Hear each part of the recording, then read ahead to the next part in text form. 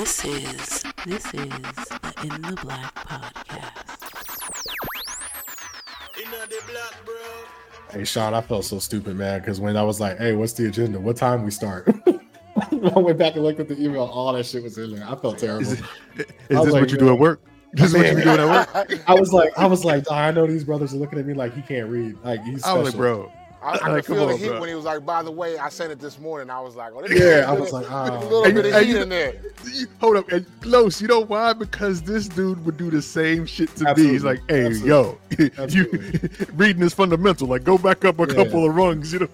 Scroll up and scroll catch up. Yeah. That's it. Scroll up. I said this black man did his job, and I'm up here like, yo, man, send the link again. Embarrassing.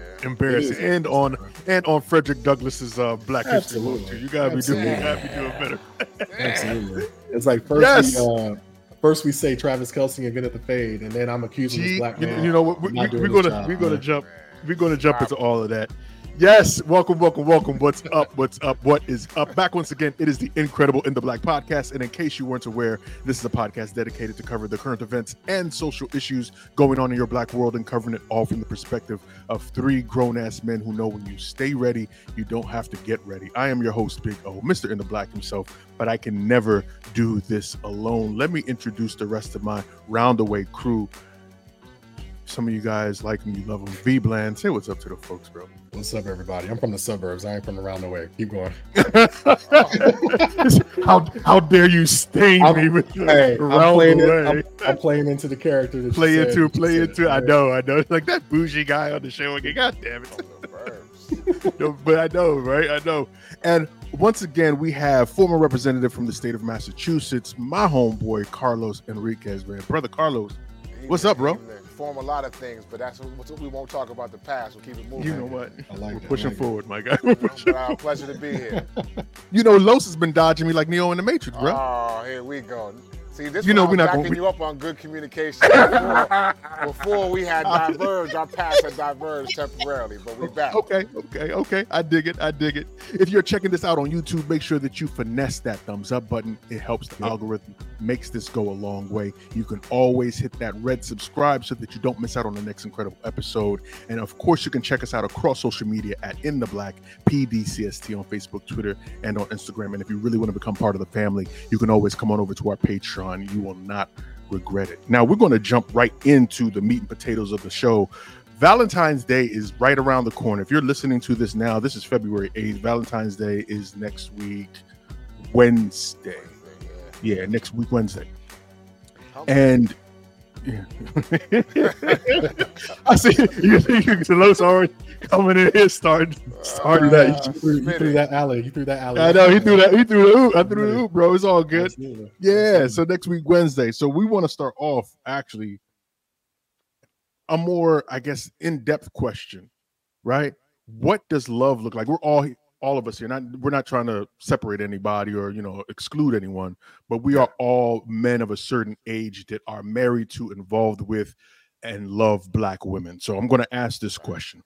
What does love look like in our relationships as we've gotten older? Because I think that's a deep question that we have to ask, because a lot of folks now, the only thing you hear is about the toxicity of relationships. People don't want to be, or at least they publicly say that they don't want to be shacked up with anybody. The only thing you ever hear is negative things, especially about black love and black relationships. So at least to give some semblance of, that was nice. Yeah, sometimes being shacked up with the right person that looks just shares your similarities is a good thing. So I want to give you guys the floor. What do you think, bro? So we go by seniority. Who's been you are the elder. Longer? You are I think I've been shacked up longer than the three of you, but I'm gonna let the guests go first. Los, you go ahead. Not to throw your business out there, but you are not married currently. Is that right? I'm currently correct. I'm engaged, betrothed, okay, or whatever that proper phrase is. Betrothal. Right. I'm gonna let you roll. Go ahead, bro. I'm gonna say it's a wonderful thing, but it's a shape shifting thing. It looks different. You grow up with an idea of what you think love should look like or what you want it to look like, and then you find yourself in it, and it's more of a evolving thing. So sometimes it can be being quiet and supportive. Sometimes it can be taking a lead role. Sometimes it's all emotional. Sometimes it's balancing logic. But for me, it's having a partnership that I know is sturdy, where there is like minds. There are there's understanding there. There's a grace that the rest of the world doesn't give you. And so that's really what I look for and try to build and protect in my loving relationship. I can dig that. What about you, Vern? Yeah, so it's a couple things I think for me. Firstly, congratulations, Carlos, on the engagement. So that's number one. And then number two, I think, what I've seen so far with my wife, we've been together 15 years, married 13. And I think the kind of evolution of what we've seen over the years has grown, right? So everybody, I'm sure, has read like the whole 5 love languages thing, and some people think it's BS. But for my wife, it really is a matter of acts of service. Her job is the kind where she works like 80 hours a week. And so a lot of times, the way I show that I care about her and the way our sort of love has evolved over time is I handle the things at the house and otherwise so that she can focus on her job when she wants to. So I'm not pushing her to focus on her job. I don't have to push her to do anything. She's ambitious on her own, but she is able to do a lot of those things because she knows that things at the house are taken care of. So there's no gender roles. So I think the thing that's evolved in our relationship is the egos on both sides have gone away. And I think that's been a major thing to show our children, by the way, right? Like my kids, they see me, picking them up.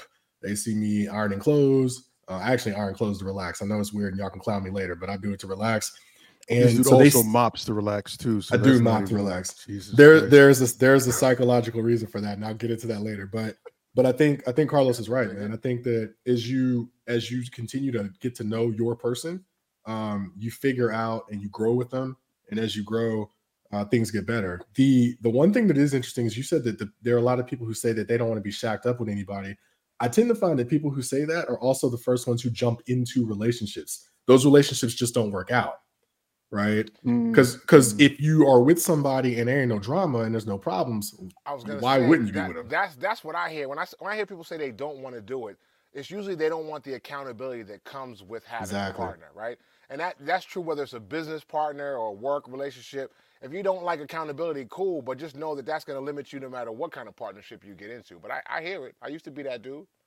Yeah, and we can take it a step further. If you're the kind of person who believes you can change people, right, it's doomed to fail, right? People have to want to change on their own, right? Like they gotta want to change because it's better for them, not because it's better for you. And I think a lot of people, I don't want to say I think it's a thing women do more than men. That'll get me. Say it. If you feel it, say it. So let me put it this way. Hold on.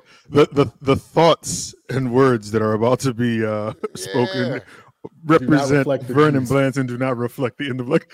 Say something about the Swifties and the Barbs at the same time and let them all come for you. My guy, I know he's trying to get us canceled. Go ahead, bro. Let's look at it like this, right? I think women have a tendency to try to change men, and I think men have a tendency to try to control women.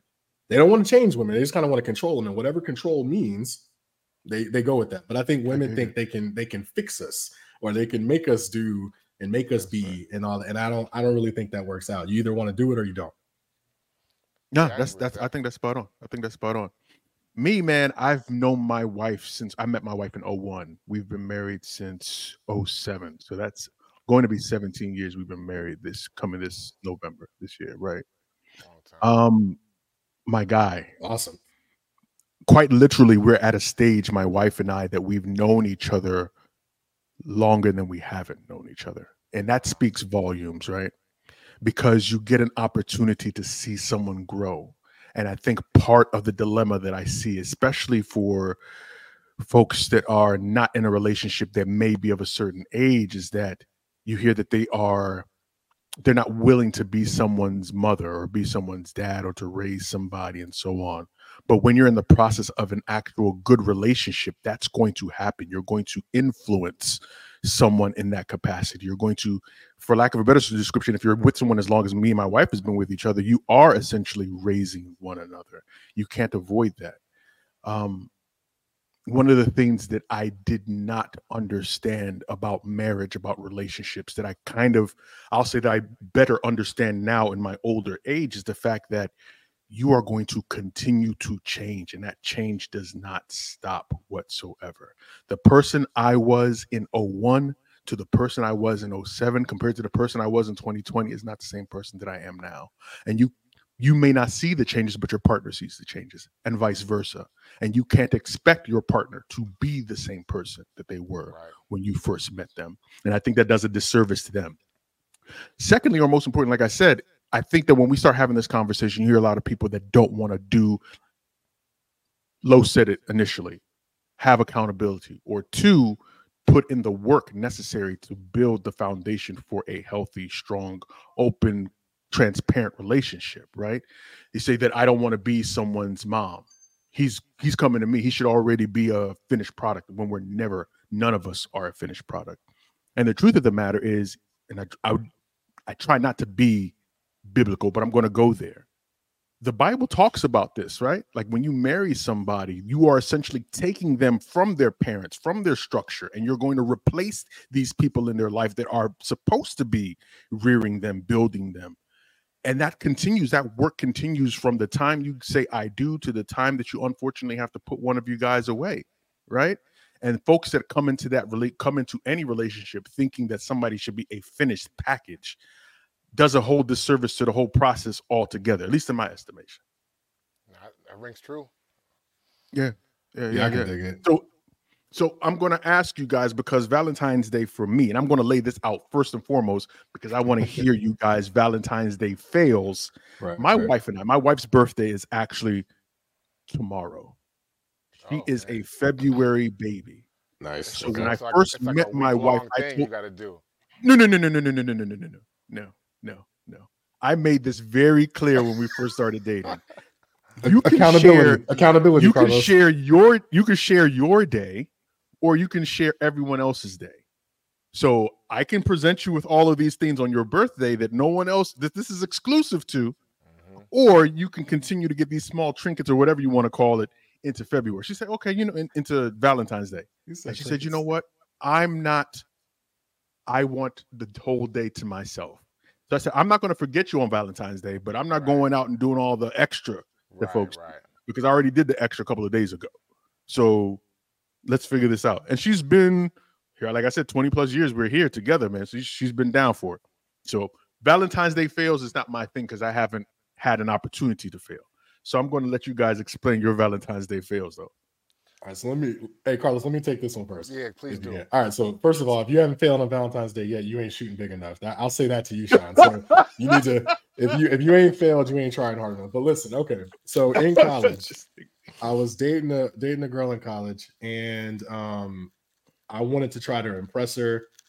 Man, I had a car in college. My parents let me borrow it basically, and I took this chick to this restaurant.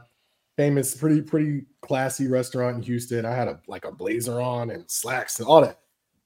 And when the bill came, it was a heavy bill. I mean, I made sure I had enough to cover it, right? But this place had peacocks walking around in the background of the grounds of the restaurant. It was a nice place, man. And when our listeners say that you bougie, you try to say that you I'm trying to just add it to the mythos, bro. I'm trying to in the suburbs, so hey, man, know.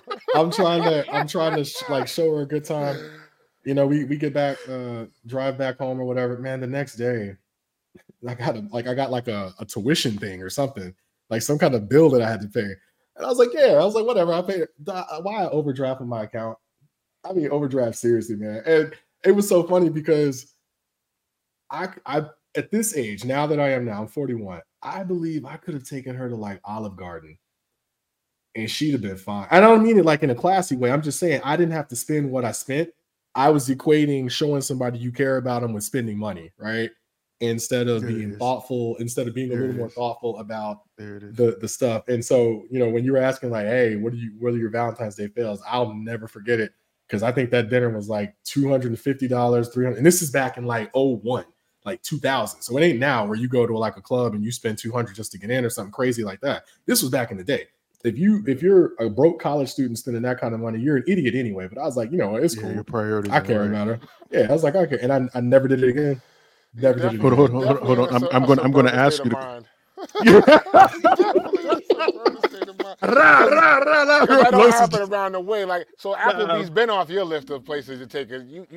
I'm about to say, dude, hold on. Verdict. Yeah. I know the memo has already been released that you can't man. go to Olive Garden and all that other stuff anyway. No, for sure. I saw the tweets. Yeah. Oh, okay. Yeah.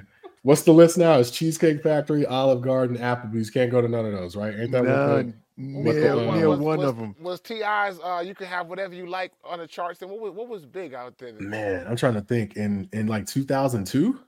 Yeah. It might have been. That actually might have been about that time. Yeah. Big spending was getting popular around then. Man, yes. And that's all it was. Because it was, bro, it was so ignorant. It was so stupid, man. It was bullshit. Man. And I think that's one of the biggest things that we run into when you first start trying to court a young lady, right? And especially societally, we get those mixed signals as men, that you equate your affection, your attention to someone with how much money you spend versus just being someone generous, because being generous doesn't just mean with your pocket. You can be generous with your time, with your heart, with your attention, with so many different things to show someone that you care about them. And you don't realize that until you're much older and you start valuing or putting things in their proper valuable place. You know what I mean? Yeah. Go ahead, Los. What you think, bro? What's your feel? I was gonna say the question earlier about being a former. I used to be a former kind of a dirtbag, so I wasn't really big on the Valentine's Day. I didn't start courting to be in monogamous relationships till about cut the tape. mid-30s. No, hold on, stop. You can't go no further than that. The fact that you actually said, I'm just saying, we gotta be honest about where we've been. Bro, I love it. I love it. Go ahead, Los. I wasn't raised to. I wasn't thinking about the game like that when I was in my 20s and early 30s until I wanted to slow it down. And I had to unlearn all these bad habits. So to me, it was the regular who needed to be seen on February 14th. There were usually at least one or two that you had to figure out a daytime and a nighttime date. Who in the stable was okay being slid to the 15th? Could you do a 15th, thing? That was more my experience when I was younger. So now in relationships, it's not a huge focus on Valentine's Day. Like, we'll do a dinner, we'll do something nice for each other, but we don't go out of our way to really celebrate. I try to build that into all the other days, so I don't have to put all the focus on that one day. You know what I mean? But yeah, they used to go a different way completely. It protected against the fails, though. You didn't fail as long as you scheduled it, prioritized correctly. So I'm the best 2 minutes in the history of the show, man. No bullshit. That was fantastic. You got to ask the question, though. Have you ever fucked up? You slid somebody to the wrong date. You didn't pick. You spent too much time. You were supposed to be somewhere by a certain time on that, because Valentine's Day is that short window, right? You can't once the midnight comes, or once the late night has come. It's like New Year's Eve. You already chose who you're gonna be with. So sometimes, sometimes you might have blown it one or two, and Los was a goon. But that's knowledge though, right there. Because you can't celebrate Valentine's Day too early either. You can't be like 8 a.m. Nah, man. It's like a certain specific time that if you don't celebrate with a person during that time, they don't care what you did before. Right. And so he's right. Listen, I used to be heavy in the game. You didn't even start talking to anybody new in January, because you knew if you had too many dates, you was on date 4 or 5, and she's feeling you, and February 14th is coming up. Now you got to. My man throwing gems. He's dropping some gems. Dropping gems. Because you might end up, on that fresh out the burbs on an expensive date that really tips your monthly budget over. with the peacocks in the back. With the peacocks in the back, man. Los is just busting. I see you, bro. Hey, look, it's a safe space, man. I'll take the shots. But listen, if you're a young cat and you listen to what Carlos just said, man, please listen to what he's saying. That's real. Listen to all that's real talk. That is real talk. But don't let Los fool you, bro. Los be trend-setting, jet-setting now, man. Los put so many of these pictures on fucking Facebook now of him like off to this place with some sparkly blue water, some motion. I'm like, okay, Los, I see you. You living that life, bro. Go ahead. Never thought I'd be in any of those places. Come, straight out of Roxbury. I'm like, a friend of mine I've known for about 30 years called me. He was like, he came back from London, and I forgot I was coming back from somewhere. He was like, did you ever think when we was kids that we would even go to these places? Like, they were just places on the map. Facts. So it's so dope to have a partner that she likes to travel. She's into hiking, sightseeing, the historical side of things, as well as the beach and the water. So to be able to pick different spots and be blessed with, being able to travel and see parts of the world that I never even expected it's been a blessing. That's another big thing about being in a relationship too, bro. Like you traveling with your best friend, someone that knows you.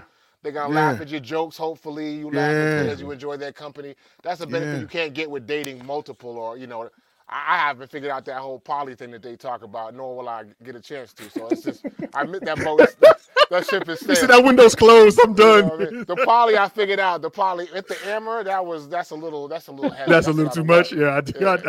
I dig it. Three wives? Three wives? I like it. Let's go. Well, I'm not even gonna front to you, bro. Like, I won't say that it's something that I envisioned, but it was something that sat in my mind as a young man growing up, because both of my grandfathers, on my paternal and my maternal, have multiple wives. And like real talk. Even matter of fact, my mom is in her 60s. Her youngest sibling, if you want to call him that, her youngest sibling from one of the wives that he had, I think is now just like maybe 17, 18. Wow. Yeah. So this has been a part of the culture for a long time, a part of my family structure for forever. So I don't know how you got to be strong. We're going to get too much off topic and we'll jump to the next one. They didn't have cell phones and text messages either. So my guy, they're living a different life. Because you got to, even still, there's a level of strength that you have to be able to manage more than one partner on a regular basis. Strong resolve. Hell yeah. Hearing all the stories and trying to keep up with dates and shit. The stories twice. Anyway, all right. We're going to jump into the next part. So Monique was recently, her interview with Shannon Sharp on Club Shay Shay just released today, and that bad boy already has damn near 4 million. I wasn't going to do it. But damn it, this seat. You might want to have another sip over. This seat makes you go, truth, tell it. No, tell the damn truth. God damn it, tell the truth. Because family is sacred. It's supposed to be. And we don't cross the line with family. Mm-hmm. And people begin to get comfortable to jump on the Monique bandwagon of Monique doing things wrong, and she doing this and she doing that. And there's a brother named D.L. Hughley. Yep. And until he take accountability, I won't let it go. What? Because, what was you getting ready to say? I was going to say, what did D.L. do? I've had an opportunity to watch at least 40 plus minutes of it at this point. From what I've seen anyway, it hasn't been anything earth-shaking, groundbreaking, whatever you want to call it. It really feels as though she's having a conversation with Shay where she's reiterating things that she's already talked about, right? But I do want to jump into why it appears as though social media hasn't gravitated towards this conversation much the way that they gravitated or jumped up in arms about Katt Williams' conversation with Shay. So what do you guys think? I'll let Fern go first. Yeah, so I appreciate that. There's so many sort of levels to this that I think were interesting. Number one, the differentiation between when they released, right? So Katt Williams' podcast with Shannon, it released, I want to say, it wasn't New Year's Day. It was like January 2nd. So nobody had anything to do. That was the first thing. So it had a wider audience because I think nobody had anything to do. The second part, though, if you listen to the Monique podcast, she wasn't doing all the histrionics and everything that Katt Williams was doing. So when I listened to it, it sounded like, I'm not saying that it is because I don't know, but it sounded like she was a bit more truthful in what she was saying because there was no roller coaster of emotions. I mean, Katt Williams was standing up and he was like, boy, and we can get on the line and all that kind of shit. And when Monique was talking, it really sounded like Monique was telling a story. And by the way, Monique only came after like 3 people. It was DL, Oprah, and Tyler. That was really it. And she slandered Oprah, like, my God, right? Yeah. Whereas, kind of Katt Williams kind of took a shotgun and just sprayed everybody. He sprayed everybody. Yeah, everybody could get it. And I think the biggest difference was, and Carlos jump in, I think Katt Williams was telling jokes for an hour and a half. Right. And Monique wasn't joking. Monique was deadly serious about it. She was chronicling her issues. Oh, absolutely. Right. Well, no, see, so I want to be careful about calling them issues though, right? Because the one thing that I think that she made a good point of doing that Katt Williams didn't is Katt Williams said he was speaking the truth, but then he was following everything he said with a joke, right? And Monique was like, the truth is the truth, full stop. And, you know, Shannon was doing his country boy routine, and that's cool, but she didn't let him off the hook. She flat out said, I gave you a copy of the recording of Tyler Perry, right? And he was like, yeah, you did. She said, what did it say? And Shannon's reply was, well, we know what it said. He said, no. She said, no, the audience doesn't know what it says. Tell the audience what it said. Katt Williams kept saying, I have receipts, and then didn't actually show anything. Produce any receipts. I mean, unless you call the storytelling in and of itself the receipt. I mean, Monique sent Shannon a tape recording, and it wasn't illegal to send it because I guess in California it's not illegal to do a one-way recording. To do recorded, yeah. And I'm like, she actually sent him like a actual copy of the thing she's talking about, and Shannon heard it and verified that it exists. That's insane to me. Like, that never happens. Yeah, I think you nailed a couple of them. Definitely the performance part. I thought that Katt was definitely in performance mode. You know, when he's talking about Cedric sitting there like a walrus, like that had me rolling. So he's giving you visuals. He's, you know, and he took his time with it. Like, it was a mini special. Like, that killed me, yo. Because if you're Cedric, you want to respond to what he's saying, but you know, you're mad that he hit you with that shot. Oh, but you know, I wonder how much of it also is Monique has told some of this story before as well, right? And the world made it seem like she was crazy when she told the story. And it might be different. I'm projecting, but it might be different for black women.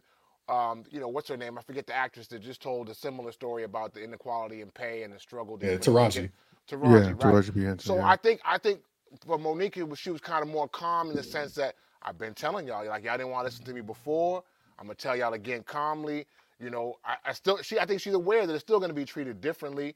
I think we're also programmed we like the drama. Like, if she had been screaming and cussing, and it was all kind of MF bombs and, you know, the whole nine, I think it would have been picked up and we'd have been glued in like, whose mom is she talking about? Yeah. But because she kept it calm, I think we're just programmed to like that drama, and it's a double-edged sword. Like, we should be able to enjoy ourselves, especially around talking about entertainment. But man, we put the blinders on when it doesn't spike that, it doesn't have that toxic spice that we like.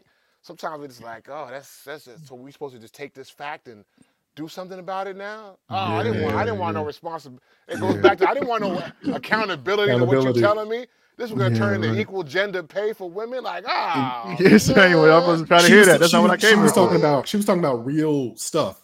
Whereas, you know, I think Katt Williams' primary main topic was gatekeeping in the industry. She talked about gatekeeping. She talked about equal pay. She talked about abuse, verbally and physical. She talked about what it means to her to have a black king in her life and all that stuff. She was dropping real stuff. And the bigger issue is that Shannon, when Katt was on there, Shannon could laugh at what Katt was saying. Respectfully, I don't know that Shannon was equipped to discuss that type of content with Monique. I think that's the other issue, right? He wasn't. I think that was a major issue with it. It didn't make for... Let me say this. It didn't come across as your typical Club Shay Shay interview, right? Because it didn't feel as free or as open, because she was giving some hard-hitting, she was talking some hard-hitting shit. And I don't think, like you said, I don't think that he knew how to handle that. Like, especially when she asked him, she said, I want you to tell the audience what he said in the recording. He couldn't even really bring himself to say it, because he was like, okay, this puts me in a position where now I have to be held accountable. If I reiterate this, there might be some other things that are involved.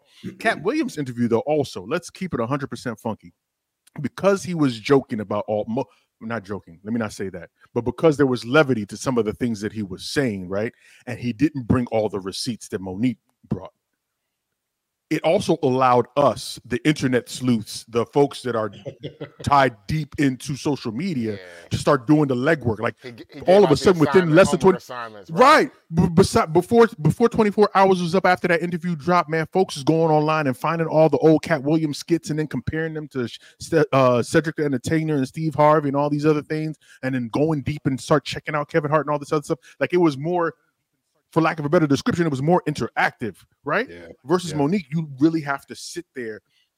If I didn't know any better, and I don't say this disparagingly, I say this as someone who loves the content. If I didn't know any better, I would have sworn that this was an NPR interview, because that's how clean Yeah, and direct it was. I think Shannon got to be worried about that. He has to be thoughtful about who he's bringing people on that have come from a vast different backgrounds, and they're not all going to deliver a light, happy interview for him. Exactly. So if he's not strong enough to be able to bounce those back or have the politically correct response, then he's got to figure out who he books and who he didn't book. Like Katt could carry that, but you could tell he was trying to hold laughter in because he didn't want to have to answer to Cedric and them like, oh, you was laughing at me when he was clowning me. You know, like you have to be comfortable if you're dealing with comedians to take those hits. But you know, if you know comedians, you know there's always a serious side and a dark side to them as well. So you have to be able to take those truths, and if he's gonna do those numbers, he's gonna have to take the good and the bad. He's gonna take the Katt Williams interviews as well as hers when they kind of trail off or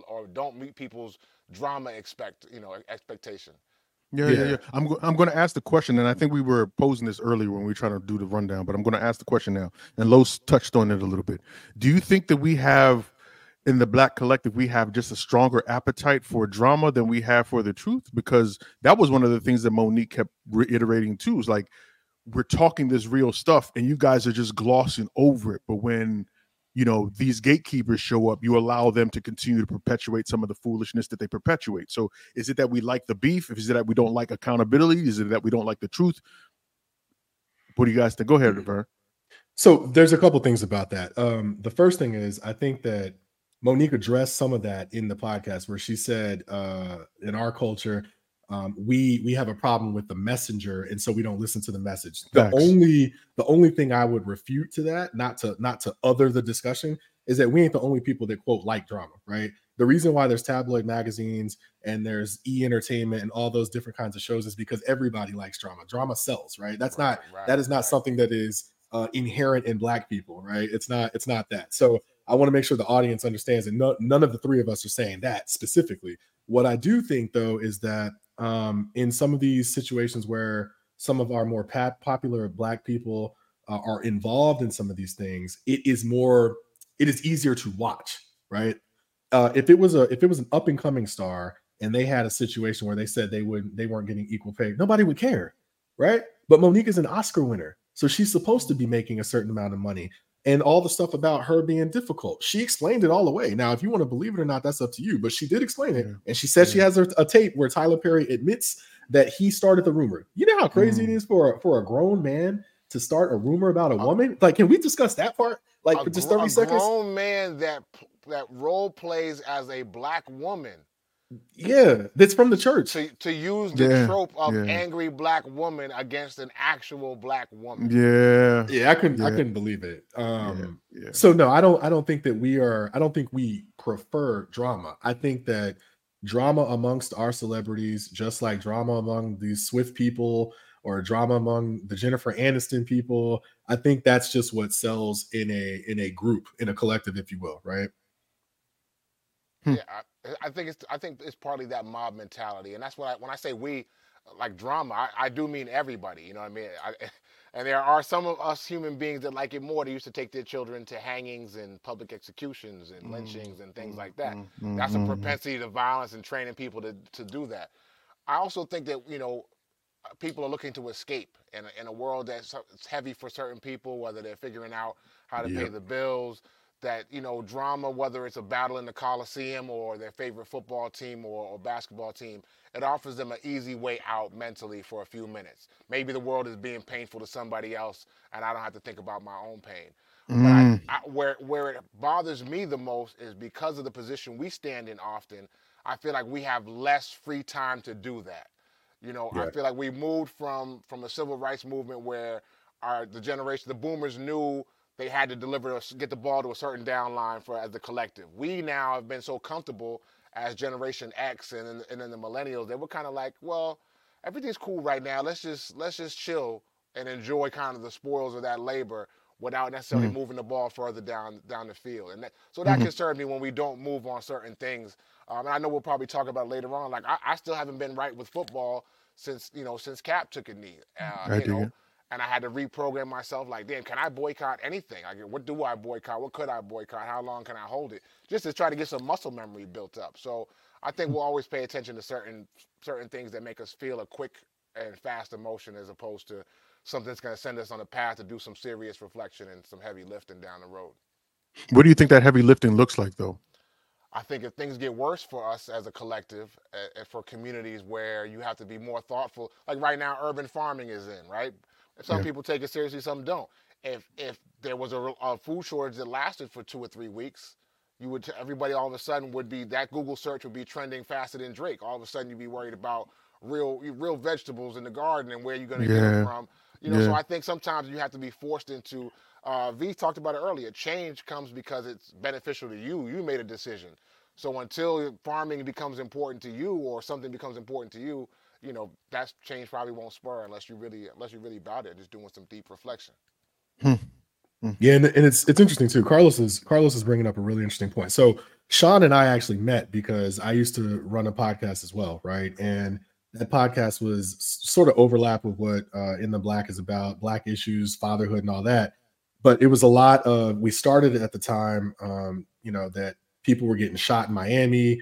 There were all these terrible things happening to us. And what I found was difficult was, to Carlos's point, man, it's hard to stay angry all the time. Like I had so much rage about what was going on, and it was exhausting.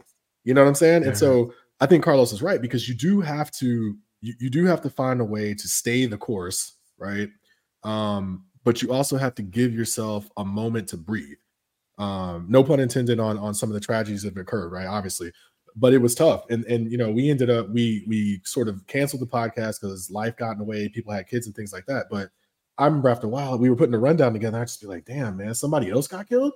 I was like, man, I don't want to talk about this anymore. Right. Yeah. And that's the hard part. And that's why what Carlos is saying matters, I think, because you have to find a way to make sure that you are staying involved in these things that are going on. You don't necessarily have to take on a burden. And I didn't know that at the time, but you got to find a way to at least stay grounded in what's happening, or you do lose touch. Right. And I think that's important.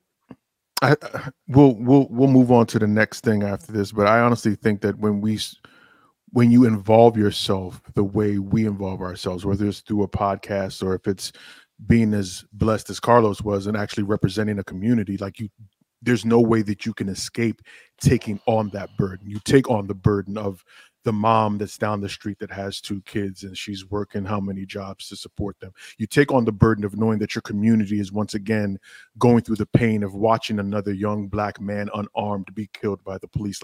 Just to know it, you strap on that burden. It's how you ultimately relinquish that burden, whether you do it forcefully by yourself, or do you have a collective or a community that helps you to bear that weight? And I think that's where we have some of the discrepancies. I don't know if everyone's willing to bear the same weight. You know what I mean? But that's just me, bro. No, I agree. All right, man. The Super Bowl is this Sunday. The Kansas City Chiefs are facing off against the San Francisco 49ers. And I've never seen quite an event be as gentrified as it has within the past. Anyway, we'll get into that. We'll talk about the Super Bowl halftime show. Usher's going to be there. Before I let you guys jump in, I will say that my wife and our marriage survived Usher's residency in Las Vegas. For our anniversary, we went to go see Usher. And I've never seen my wife fanboy as hard as this ever. But the fact that we were able to back. My guy. Listen. I'm not trying to throw it out there, but I'm gonna throw it out there. We're transparent here on the show. My wife said, I said, okay, well, you know what we'll do? When we're going for our anniversary, both of us get an event that we can enjoy together, but for ourselves. And my event was the Chiefs versus the Raiders. So I went there for that game. That was an incredible game. Raiders lost, but that's neither here nor there. My wife's thing was the Usher residency. We were literally 4 or 5 seats away from the stage. That's how close we were. Now, mind you, usually when we go to an event, I sit by the aisle to make sure that she's okay as she's passing by to do whatever she wants to do. Usher started making his rounds, getting off the stage and start going through the crowd. And she all of a sudden wanted to switch seats with me. Sure she did. And I'm looking at her like, she got devoed. She devoed him. She did, bro. And I looked at her. I was like, excuse me? I said, all right, let me fall back. This is your man. This is your man. So I'm gonna let it ride. But like I said, we survived Usher's residency, but I know that there were a couple of relationships I know that didn't survive that night. But I'm gonna let that run. But he's gonna be doing the halftime show. What do you guys think about the halftime show? Go ahead, Los. Well, I'm glad you brought up with the gentrification, because I was reading the other day and I remember it happening. I didn't know at the time, but I remember the halftime show when I switched and watched in Living Color, because the Living Color was hosting their halftime special. And You just dated yourself, you know that. I mean, listen, if these grays ain't talking loud enough for me, but I think that was the year that made them decide, like, we can't have people changing the channel on us. We have to bring in something that keeps the same demographic on our channel, right? And so that birthed the Super Bowl halftime show. So I'm glad that it's the Roman Coliseum. You get some entertainment. I do believe the football, I wish we could watch more of the sport and less of the commercials. And I'm not talking about the Super Bowl alone, but just in general. But it's this big thing. Jay-Z was supposed to be tied back into it. There was supposed to be equity. It seemed like the equity shares are going to wealthy entertainers that may look like us already. I'm telling you, I haven't really sat and watched. I probably watched 5 games in their entirety since Cap took a knee. It's really the Shield.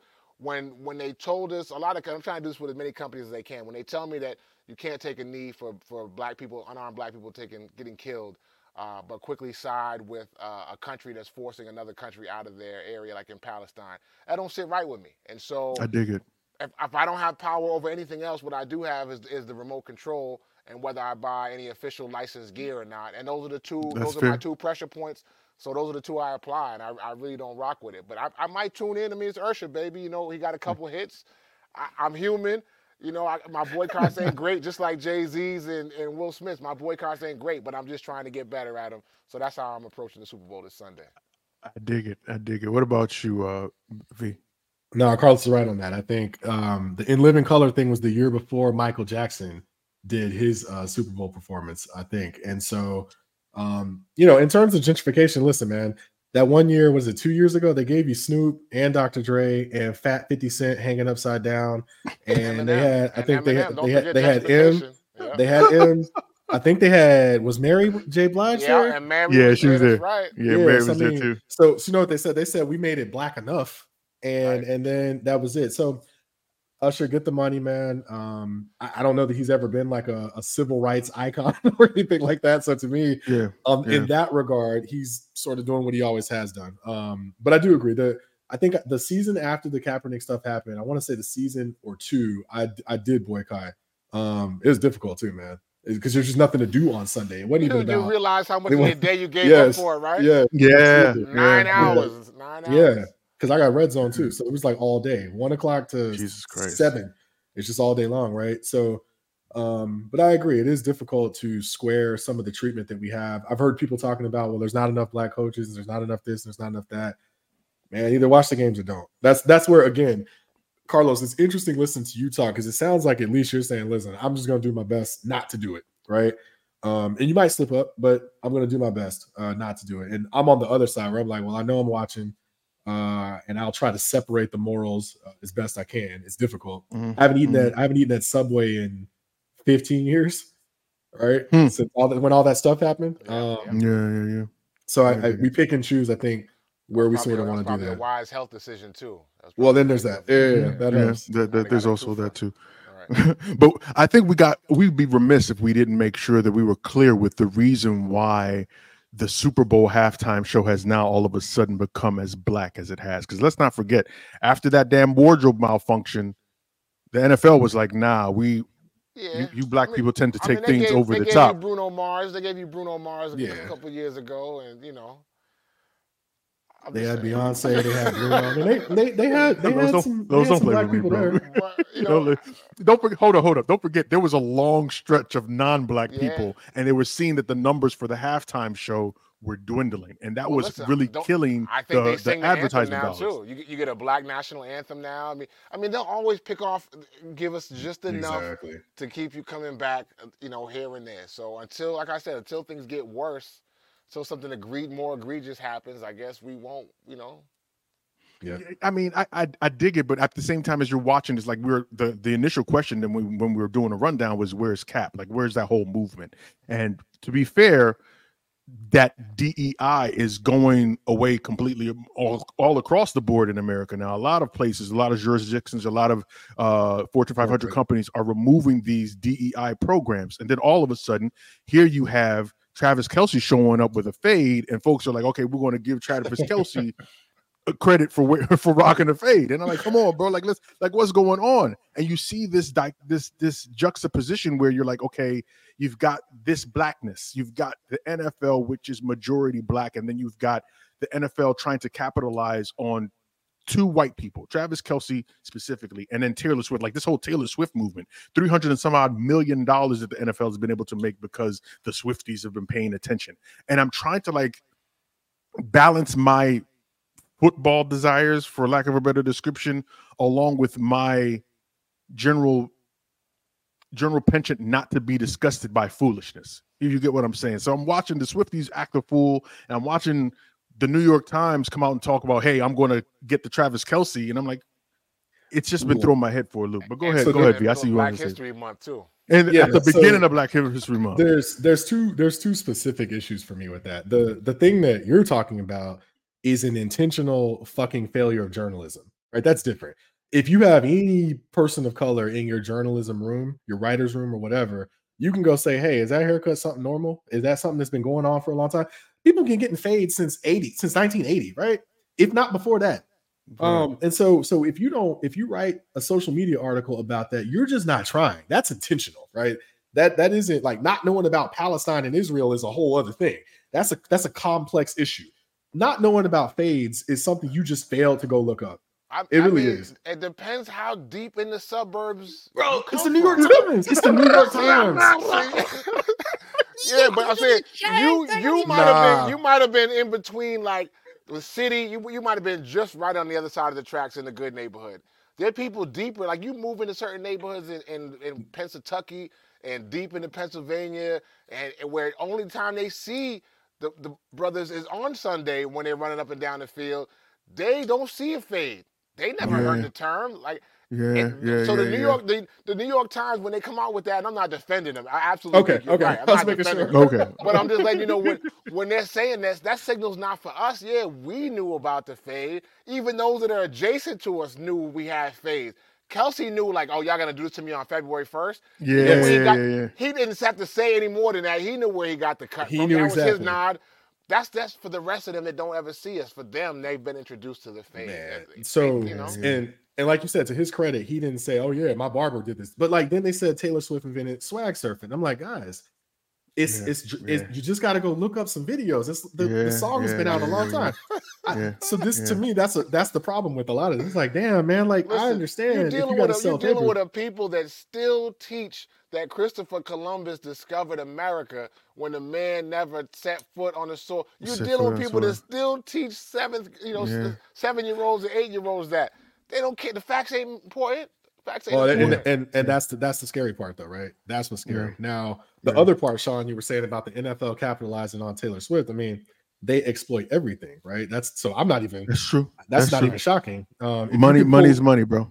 Well, if you can pull in another 10 million viewers that are all female, by the way, why wouldn't you get them? I just wish she was a fan of the game and not just you know what I'm saying? Like when you're watching like Snoop at a Lakers game, you know he's a fan of the game, right? You know Jack is at the game, you know he's a fan of the game. It's not like they're gonna learn. They're gonna start learning football plays because they're watching for Taylor Swift. I'd rather see Taylor Swift bring some value to the WNBA. Where they need some viewers, where they need some women watching a champion. I dig it. Instead of just, I dig it. You know, the only hard part I have about this is that there's a massive double standard in some of it, right? Like, so they actually ran the numbers on how often Taylor Swift is shown on TV, and it's still less than like Jason Kelce was shown post playoffs. So once he got kicked out and they lost, and he was pulling his shirt up and jumping over tables and getting drunk and everything. He was on camera more than her, but it's a bunch of men out here that are just like, I don't want to see her on the screen. It's like, fellas, but come on, man. You can't have both ways, guys. You cannot. But you're talking about one game. No. They calculated the total time she's been on the games in all of the televised games that she's been in the playoffs. Oh, Like the they did playoffs. it in the Okay. But playoffs. even still, And it but was during the whole entire season, come on, my bro. man. And let's keep It's- it 100% funky. There's a reason why they're capitalized. Besides her popularity, right? No, I understand that. She's a youthful, pretty young white blonde-haired woman. She's not Because let's pretty. not forget. Oh, my bad. I'm just Go saying ahead. what others think. I'm not, because Yeah, for sure. backitis has never been my thing. But at the same time, we know that for a long time, what's her name? I was about to say Gabrielle Union. What's the Simone Biles has been attending this old boys every single home game. They have never once shown her on the sidelines. But he's not Big good. brother. But he's not good. The team was He's good. not good. No, they The weren't. team was good. The Packers Come weren't on. good. Yeah, but The Packers. Kelce- The No, Packers no. though. The Packers squeaked into the playoffs. They're not good. And Kelsey's the second best. He's the first best. He's the best tight end of all time. He's about to pass Jerry Rice's record. You said he's playoffs the record. best Yeah, tight end of all time. he has all the stats. We're not going to have that debate because we do not have enough time for that. It's stats. Let's go ahead and give our picks, and then we'll wrap. We're not going to do it. Let's go ahead and give our picks. So, Los, who do you think's got the game this weekend, bro? I would find it hard to bet against Mahomes. What he's done in a short period of time, that the skill level. I mean, I'm glad Brady got out when he got out because this kid was ready to take it. Now, Yeah, he's coming. I think if the 49ers run the ball, then besides, I watched a lot of ESPN. This ain't from watching the games, just so y'all know where I'm getting my. But I think if the 49ers run the ball, it would be tough for them to beat. But I just think, man, Mahomes just pulls the rabbit out of the hat so often. Yeah. And I like to see excellence. So if he's in the beginning of an excellent journey, I'd like to see that continue. And that's what I'm a fan of. That pulls me in his story of that he could go for. This would be 3 and 5 years, and he would have more of Brady than jerk one from him, and you know what I mean. So I think he's the guy on Sunday. Yeah, no doubt. So Go ahead, V. More Taylor Swift, more Kelce, more machine, more shield. So I say More machine, Chiefs, exactly. Chiefs by 7. And I think that I don't want to live in a world where Brock Purdy gets a Super Bowl this early. Listen, you hit them right on the head. Because you know what's coming. You know he gonna get a Disney movie. They're gonna be calling them It's gonna be the new things. Rudy. He's gonna be Rudy. Absolutely. Not even joking. Not even joking. Get a dance. Yeah, I'm just saying. I also think that the Chiefs got it locked in too, and I am also one that does not want to see the 49ers win. Not because I don't want to see Debo get a ring or Ayuk get a ring or McCaffrey get a ring, but if Brock Purdy wins a Super Bowl, Brock Purdy for me, and I know I'm being hyperbolic when I say it, but Brock Purdy for me it's not much different than Trent Dilfer. Like he's got all the weapons around him and he's got a great defense. Like I said, I'm being hyperabolic, but at the same time, I'm not trying to give this dude like he's not as good. I know like a gut punch. Hold that. Whatever, man. Before I get my ass in trouble. Anyway, Trent Dilfer, I know him more for Oh my bad, Brad Johnson from Tampa Bay. How about that? Is that better? That's still tough, man. That's tough. But I get your point. Yeah. Okay. All right. Right about now is the time we'd like to give you little tidbits of news or words of wisdom that you can take with yourself into the week. Los, what's up, bro? Oh, man, my words of wisdom. You know, it's interesting. When you asked that, I was going to try to think of something slick on the fly, but I got to think of something that I can actually apply to myself because, you know, a lot of times we present one way to the rest of the world, and it's kind of a mask based on how we want the world to see us.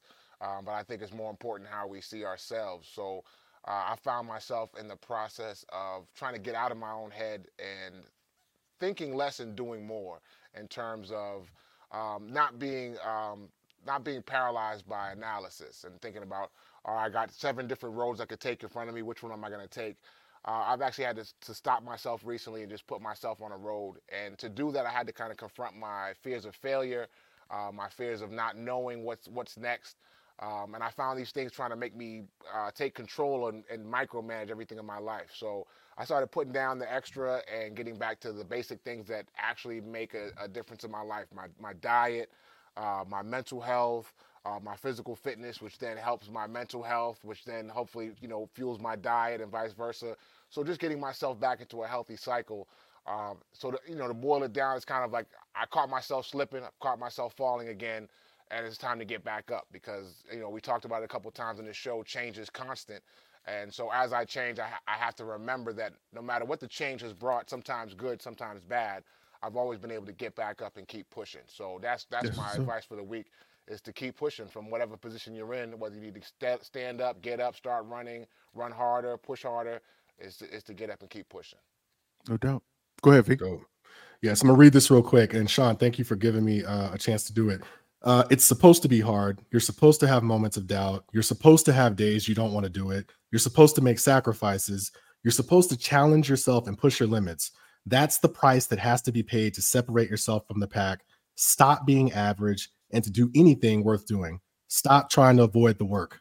Learn to fall in love with the challenge, the sacrifices, and the discomfort, and use that to your advantage. And so, kind of along the lines of what Carlos is saying, man, guys, some things in life are just going to be difficult, and the ability to sort of confront that adversity, I promise it'll help us if we learn to sort of evolve and sort of change over time, as we've been talking about the whole show, and sort of break things down into little building blocks and see if we can overcome those. So I hope whatever challenges y'all are going through, whether you're religious or not, I hope that you're able to kind of take it in a positive way, take it one step, 1 minute at a time, instead of trying to look 6 months down the road in some cases. Do what you can to get through the moment, because life is hard enough. And I hope you make it through on the other side. No doubt. What's up for me this week, man, is what representation really looks like. We are faced a lot of times with representation, or the aspect or the tenets of what representation looks like. Sometimes we get people that look like us, that may behave like us in certain instances, but they're really just tokens and so on. And we get confused, or there is sometimes a cloud surrounding that, right? But I want to give you guys an instance of what representation really looks like. I have a friend of mine who is a doctor's assistant, and another woman who's an RA. And they were telling me a story about a young lady that came into the hospital, and she was asking for pain meds. She said she had been in pain, her back had been killing her, and she's just been hurting all over for the past several days, and finally decided to come into the into urgent care, into the hospital, into the ER. And she was approached by one of the doctors. Now, all of us here are married to, in love with, involved with Black women. So we know what these symbols are. So she's sitting down. She's already talked to the nurse. She's talked to the doctor and asked for pain medication. And the doctor comes to her and starts questioning her. Hey, do you really need these pain medications? What do you want us to do? So on and so forth. She's like, okay, I'll be back. And she disappears. Now, mind you, this young lady's sitting in the damn ER, and she's patting her head. So the lady comes back to her again. Is like, hey, just want to ask you about these medications and blah, blah, blah, blah. And, she leaves her and comes back again. And as she's sitting there, this young lady's patting her head.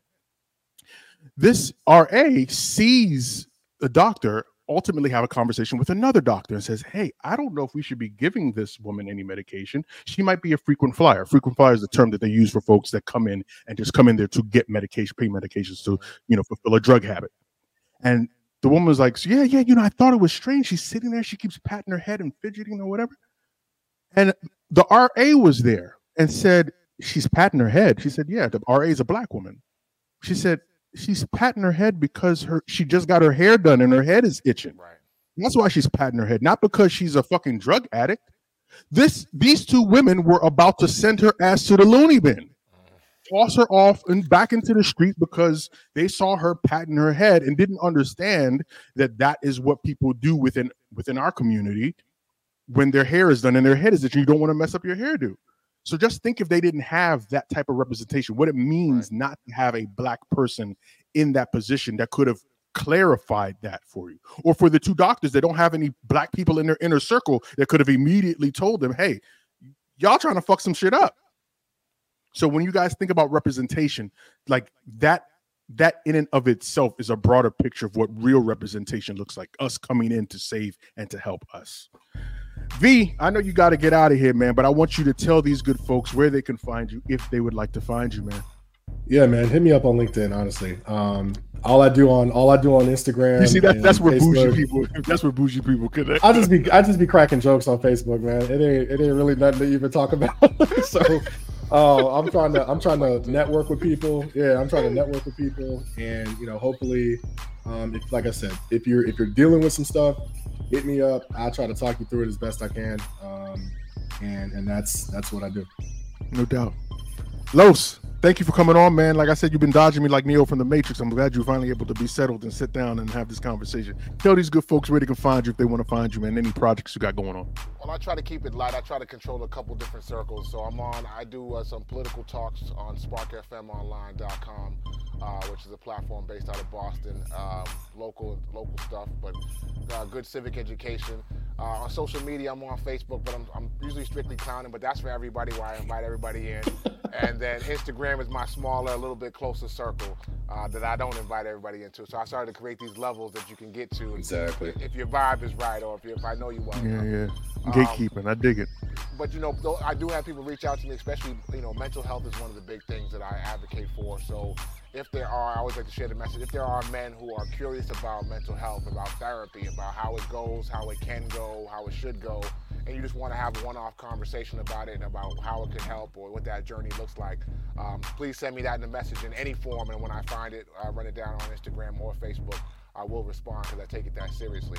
I think a lot's going on, especially for us black men, in spaces like this where we can talk, where we can find, like you said, real representation of people that know what we've been through. Whether you're from the hood, whether you're from the suburbs, it doesn't matter. A lot of that, we still have a shared culture and a lot of the same things when we step out of our houses. So I'm happy to be an advocate there. So thank you for having me on again, man. I appreciate it. No doubt. Thank you, man. And I'm Big O, Mr. In the Black himself. You can find me on Twitter and on Instagram at @MR_InTheBlack. And I want to thank you guys for joining us for another incredible episode of the In the Black podcast. You could have been anywhere else in the world, but you chose to kick it with us, and we appreciate it. Make sure you follow us across social media at In the Black PDCST on Facebook, Twitter, and on Instagram. And as I said before, if you really want to become part of the family, you can always come over to the Patreon. You will not regret it. But as always, until next time, informed, intelligent, in the Black. Peace.